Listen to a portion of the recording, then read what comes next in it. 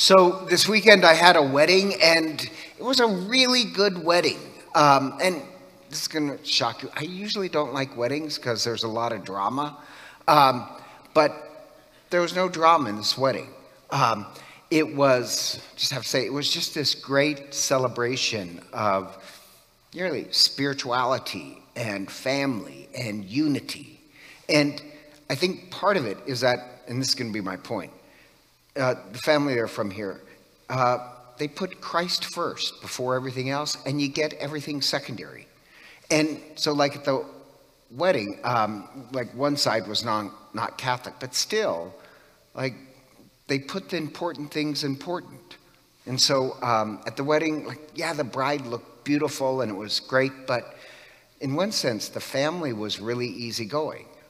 Even like they came into the office and Francesca said to the mother of the bride, she says, "You're so easygoing about this." And she says, "Oh, yeah, we're not worried."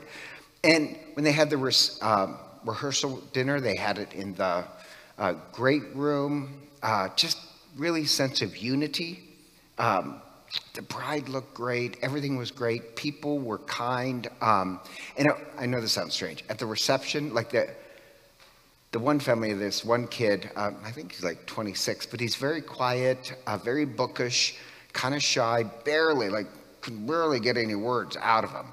And one aunt sees him against the wall and walks over and grabs his hand, and he doesn't resist and takes him out on the dance floor. And, all ages dancing, and she starts to dance with him, and he doesn't resist. It was just this great wedding.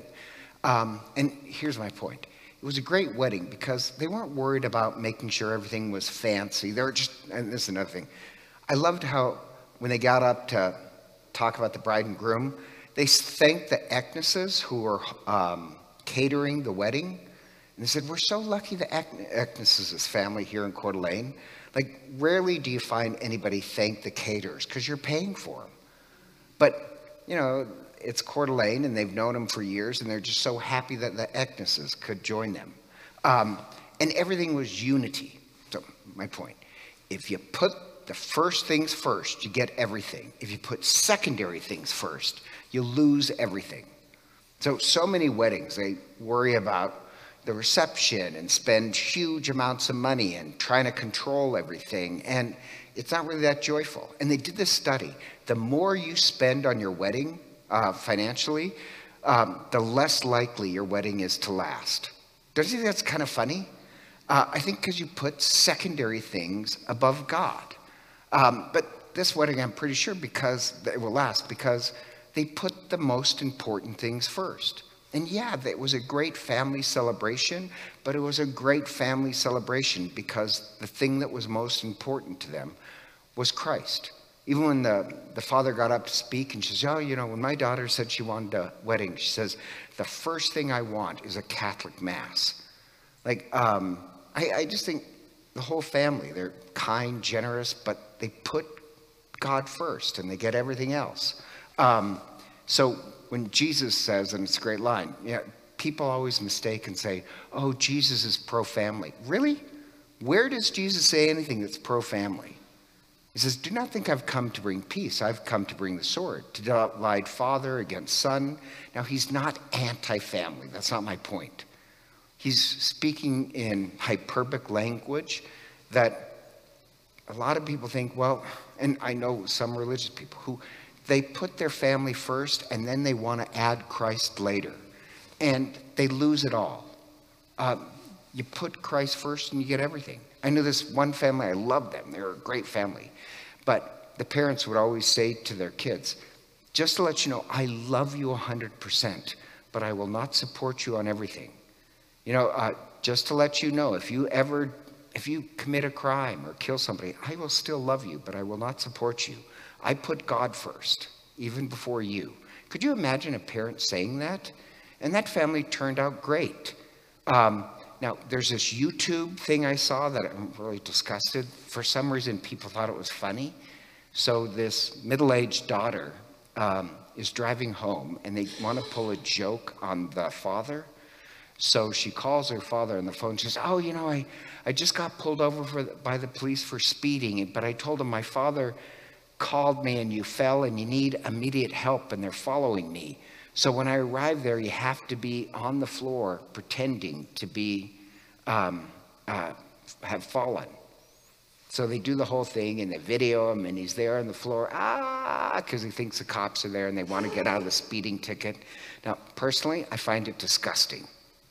Like, that child, a full-grown adult, should have known, no, my parents put Christ, morality, above getting out of a speeding ticket. It's not funny. Does that make any sense?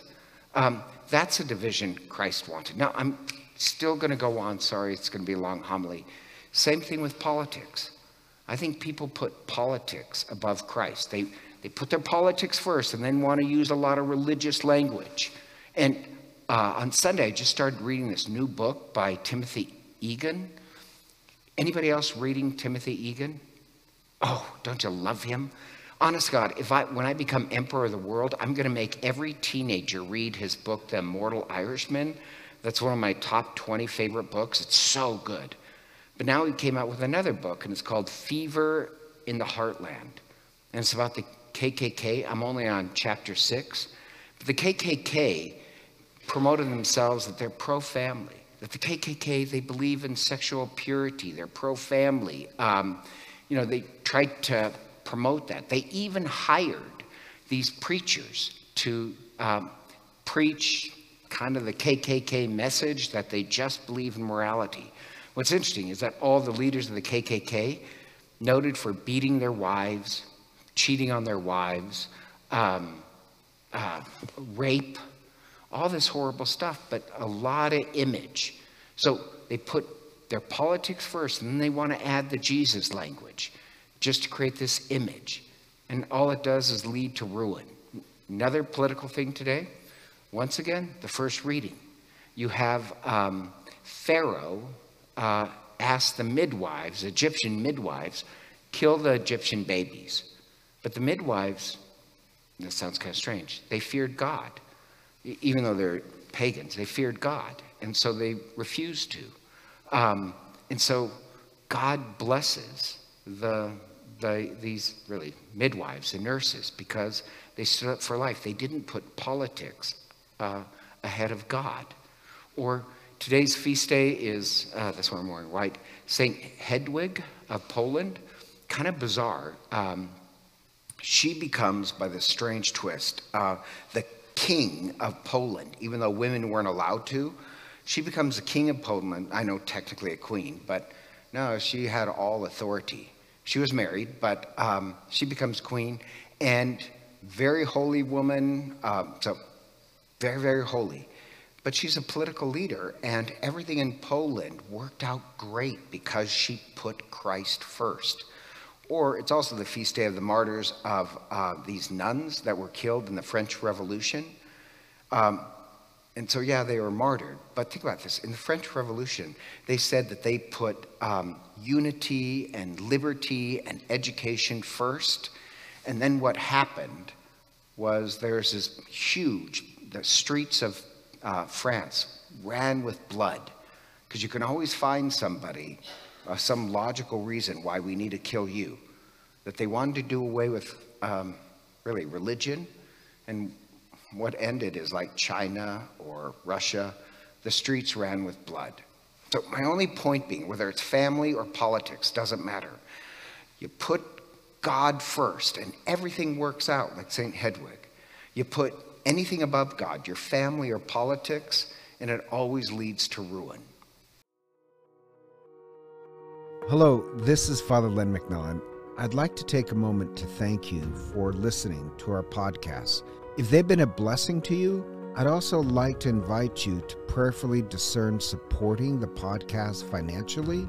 Your generosity would help support the ongoing production and distribution of the podcast. If you'd like to make a donation, you can simply click the link in the podcast description. Be sure to tell us your donation is for the podcast in the comments section of the submission form. Again, thank you for your support as we seek to share the good news of the gospel.